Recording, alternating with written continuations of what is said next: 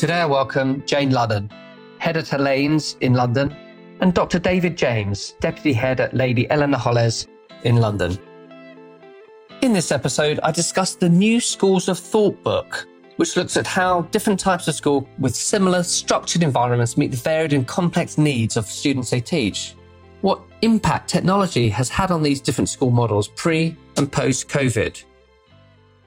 You have been writing, you have been co-authoring a new education book called Schools of Thought with Jane Lunnon. Why did you set out to write this book? And also, did it achieve the goals that you set out for it to do? Well, it has been complicated, and COVID didn't help. The gestation period is it was 3 years ago. The idea came from, we just finished editing The State of Independence, but that was focused on challenges facing independent schools only, of which there are many, and probably even more now. That came out just over a year ago. And then I started thinking about, everybody is a critic, everybody is an expert on education, probably because everybody has experienced it in some way. And there's not many experiences which has such universality. Everybody's been to school. People are invested in it viscerally if they're sending their children to school. Many people know teachers and so on. But how many of us actually know what schools are like today? We all have opinions about them, and you only have to go on social media to see that people have very strong opinions about certain schools and certain ways of teaching. Very few people actually know a range of schools. They'll know the school they've been to, the school they work in, if they are teachers, but most probably the schools that they've sent their children to. And that's probably it. But that won't stop a lot of people having very strong views about faith schools, or about how certain things like, English or maths or science should be taught, or how strict the schools should be, or how we should have a uniform policy. So I started thinking about exploring other schools, because as a deputy head, if you work at the senior management level in schools, you realize how complex they are, incredibly complex places to work in, more so, I would argue, than other organizations. And I've worked outside education. Because of the people that you're dealing with, the variety of people, and including, of course, young people, they are intrinsically complex places. And I was interested in how certain schools cut through some of that complexity by having a very clearly defined philosophy about one complex area, like gender or technology or well-being and so on. So that was the starting point. Firstly, what are other schools doing? How much do we know about other schools? And secondly, what about those schools that are doing things differently and in really fascinating areas? So that was the starting point. And then the next stage then was to approach schools that were doing those things differently. Jane. Good morning. Hello. Good morning. Look, I was just asking David, why did you set out to write this book and did it achieve your goals? I suppose to you, it's how did you two come to co-author this book? There's lots of people who would want to contribute and write a book. How did you two decide that this is something you were going to embark on? So David and I have written another book in the past, so we've collaborated together previously. So I knew he'd be an amazingly patient and inspiring co-author. And indeed, the book that we wrote previously, which is called State of Independence, followed a similar format in terms of looking at really interesting schools and exploring what people connected with education, whether they ran schools or not, felt about key issues for our sector. So we are writers who very much like to lean into the voices of others in developing our own thoughts and opinions. And when David phoned me and said, look, would you be interested in getting involved in this project? Actually, I thought it would be really, really fascinating. And indeed, it has been.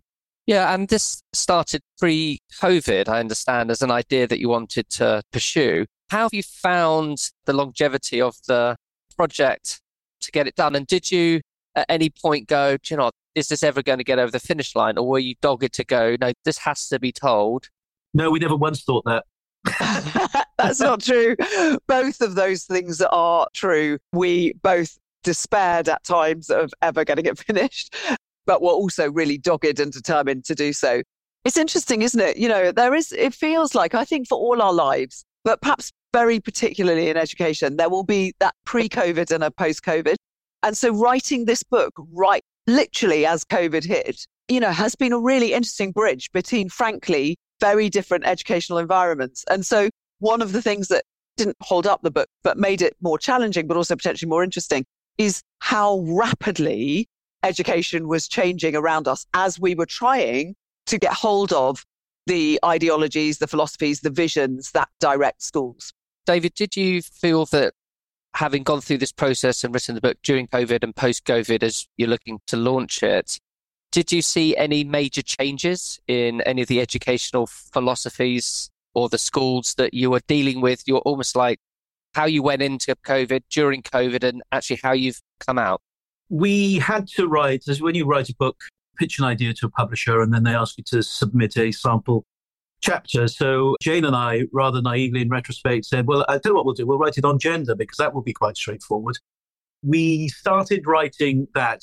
And to answer your question is that in many of the areas that we've written about, and gender is one of them, things have changed so quickly in such radical ways that all schools have had to change and adapt how they approach that complex area. That's not to say that, of course, if we talk to a girls' school or a boys' school, co-educational schools, they are still co-educational schools, girls' schools, boys' schools. But they've had to change and adapt their approaches, sometimes their policies, sometimes their messaging around that. That was shifting all the time. It was really difficult to write about that particular area. Technology is another one. You know, no sooner do you start writing about technology than ChatGPT and AI begin to emerge. Now, that's always the problem when you've got a long lead-in compounded by COVID-19, that the issues that you're dealing with are going to change. But fundamentally, the schools that we've worked with have remained the same and true to their vision, but sometimes they've had to adapt because events change and they have to change with them.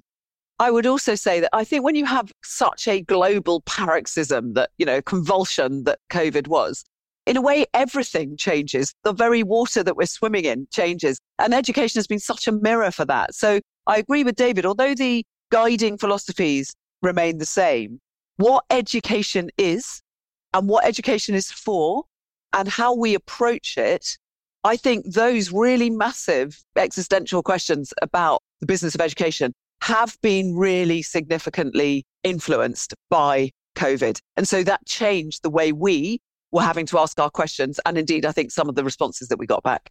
Something that you would have really found interesting was all the different educational systems and philosophies. I wonder, having gone through this process, have any of those different educational systems or philosophies made you adapt or adjust your approach to education at the schools you're at currently? In all honesty, every time you go and visit any school anywhere, or you talk to any other head teacher or, educationalist who's doing something, you adapt a little bit or you absorb a little bit of that, or you think, oh, that's fascinating. Education is partly a process of magpieing the kind of shiny things you can pick up from others. We were very deliberate in our choice of schools. We really sought to identify outstanding schools who were doing things that were really interesting. So I think it's fair to say that I certainly personally learned a great deal from every interview. Probably, Simon, it'd be a good idea to just briefly outline the structure of each chapter, because we interview school leaders from a range of different schools in, let's say, the faith schools. We talk to school leaders from a Muslim girls' school, actually, a Jewish school, Catholic school, and so on. And then what we do at the end of that chapter is we give a different perspective on the issues explored in that chapter. So in the case of the chapter on faith, we had Andrew Copson, who is the head of Humanist UK, talking about the need for secular schools. And so putting a counterpoint to that. And I think that, we learned from, so when Jane and I visited that Muslim girls' school in North London, I've never been to a Muslim girls' school in North London. It was really refreshing to talk to the girls and to talk to the staff about the pressures that they're under and also their relationship with their faith. And it wasn't just one view of that faith. It was a nuanced, different perspectives on Islam. So that was really interesting. But then we also learned from those contributors who put forward other perspectives. So, for example, in the chapter on technology, where lots of the schools are doing really interesting things around technology, we have a different perspective from the head of a school in Palo Alto, who has a lot of parents sending their children to his school. And the parents work for Microsoft, Apple, Google, etc. And they send their children to that school because that school has no tech. And his view on technology is really almost countercultural at times, although possibly less so now than it was 3 years ago when we're asking searching questions about the use of technology, the impact that technology has in the home and in the classroom. So I think that we've learned an awful lot from school leaders in a number of different settings, but also from those other perspectives that sometimes ask difficult questions of the readers. Jane, you open the book with the sentence, how can schools as large, highly structured environments meet the varied and complex needs of the students they teach? Did the book answer this question, and did this process throw up any surprises or bust any preconceptions you may have had? Yes, well, I like to think it certainly answered the question. And the answer was in all sorts of ways. What the book does is explore, many, many iterations of really, really successful education, widely diverse, very, very different. Surprises and preconceptions. I mean, I was always perhaps most energized when we spoke to people. The thing that's always most compelling is people that have an incredibly strong vision and often a very original vision. Catherine Birbalsingh obviously contributed to the book. She's a very striking example of a leader, whatever your view on her position. She is so fastidious in ensuring that her approach is universal and works. And that was really, really interesting to me. So Ian Livingstone, who has an incredibly energizing approach to IT in education and gamification of education, is very radical in his view about how wide a curriculum could be. I thought that was really liberating, and perhaps that definitely made me think differently about perhaps some of the restrictions that a standard curriculum can impose and whether or not you need how broadly we can interpret the word curriculum. That is something that I think we've been exploring, and some of the work that we're doing now in my school around developing a curriculum that's linked to AI was influenced by the freedom and the energy and the excitement that the likes of Ian Livingstone represented. So maybe not so much preconceptions, but certainly energizing challenges. I'd add to that by saying that anybody who has worked in schools for years knows how difficult it is to be something other than reactive. It's so easy to fall into the cycle of just reacting to stuff that comes into you all the time, the unexpected, and sometimes the prosaic and the everyday. It takes up a lot of time for heads and deputy heads and SMT and heads of departments. Whatever you think about the schools that we've approached and who have been brave enough, it would have been easy for them to have said, actually, no thanks, we don't want to be involved in this book, but to actually put their voices out there, is that they have, each of them, a clear sense of what it is they want to do for their schools. And I think that shouldn't be underestimated. Irrespective of what you think about some of the schools, as I say, it's a brave thing to have that vision and to stick to it. And it's also admirable that they can do it when so much other stuff is coming in to them, trying to distract them. Jay mentions Catherine Birbalsingh. Well, she's a prime example, but there are others in the book who also face possibly not so well publicized challenges, but challenges nonetheless that try to knock them off that vision. I think it's fair to say that in this country, there is a sort of standard view about what education should be. And it's very focused on, fairly set. Obviously, the government sets the curriculum broadly, a lot of child-centered learning. There is a kind of pretty universal agreement around what works best. So what this book does is challenge that slightly and say, you know what, here's a completely different way of doing it. That is also really working. I hope you're enjoying the Inspiring Schools podcast. We're always on the hunt for guests with vision and a desire to share them. If you'd like to be involved or know of someone with great ideas at a school near you, please drop me an email to podcast@interactiveschools.com and my team will be in touch. You mentioned technology and AI in not just education, but in all walks of life right now is a huge, huge topic.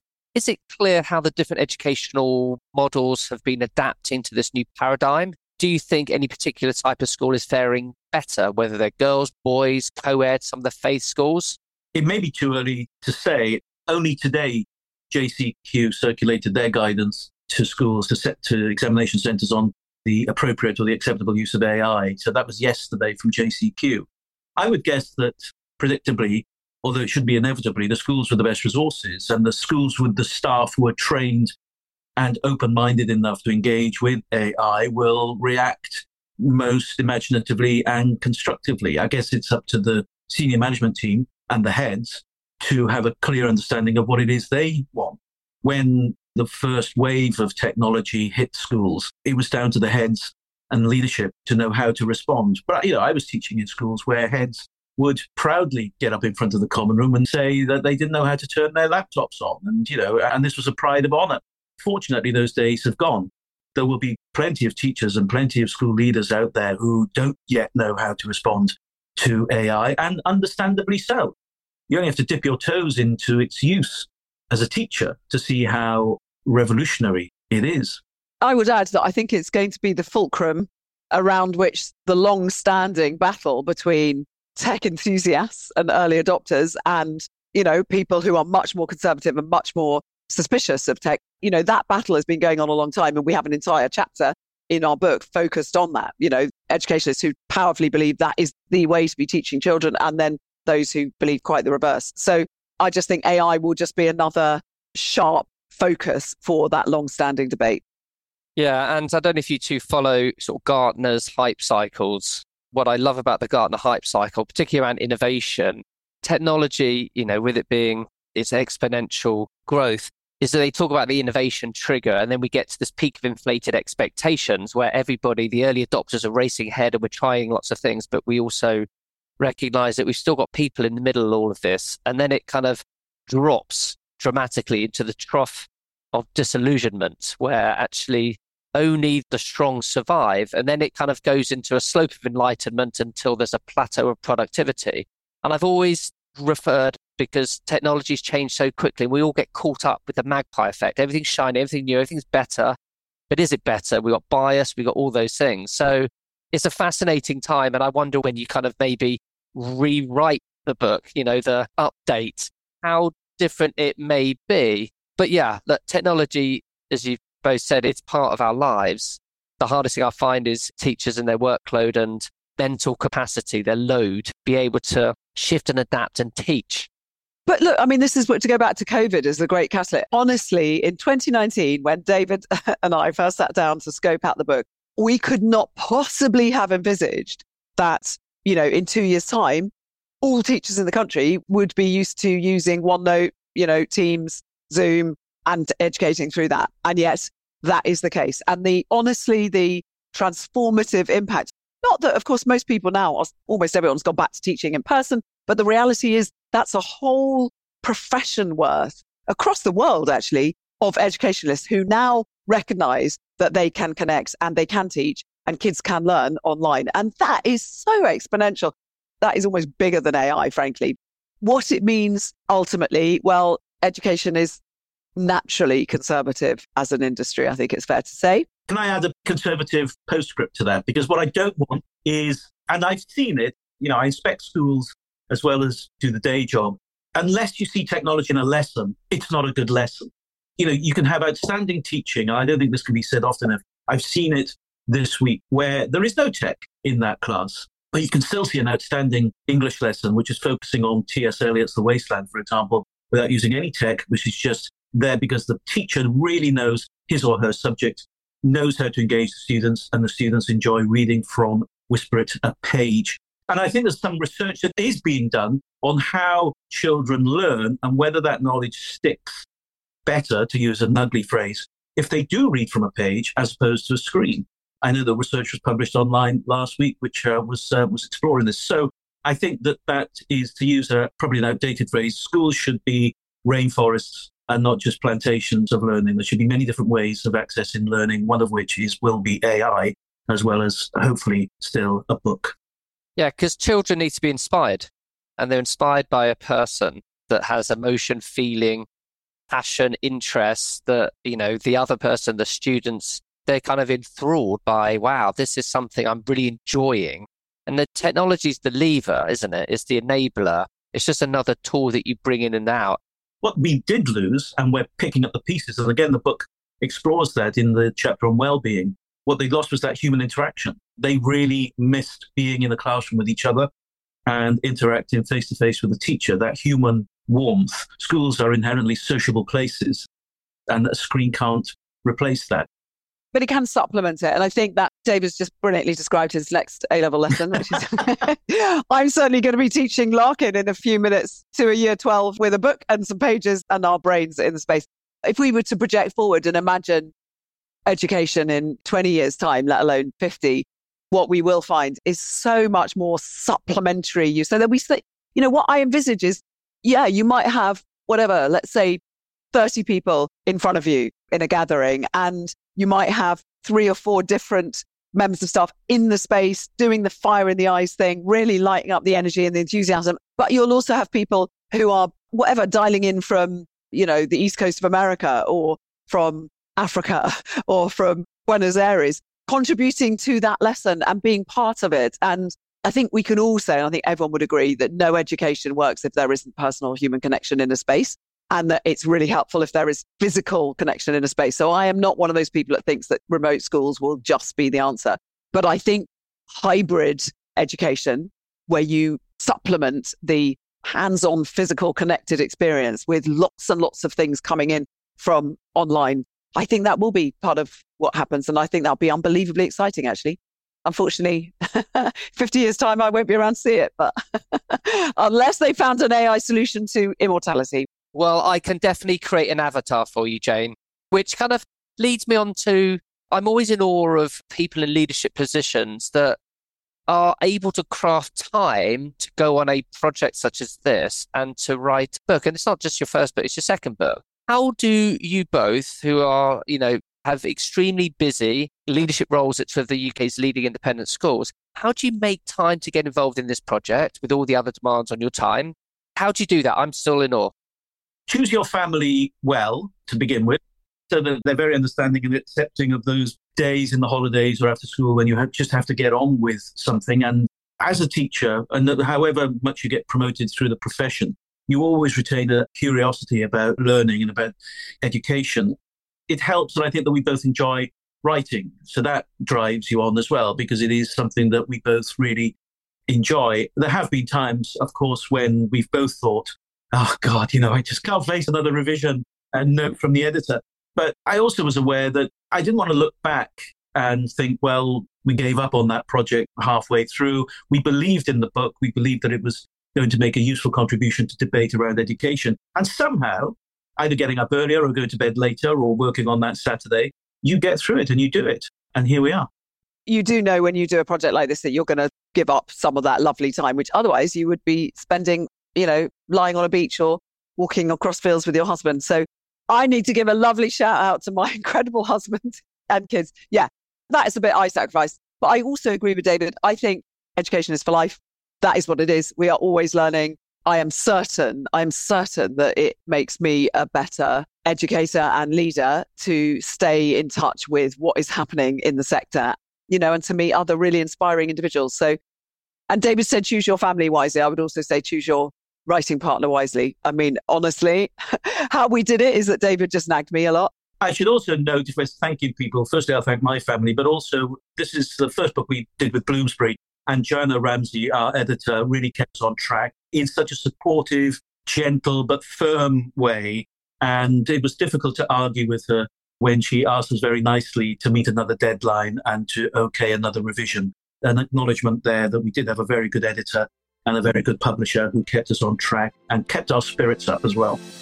You can connect with me on Twitter, Instagram, and via LinkedIn. Remember, keep inspiring schools. We need more future school thinking now.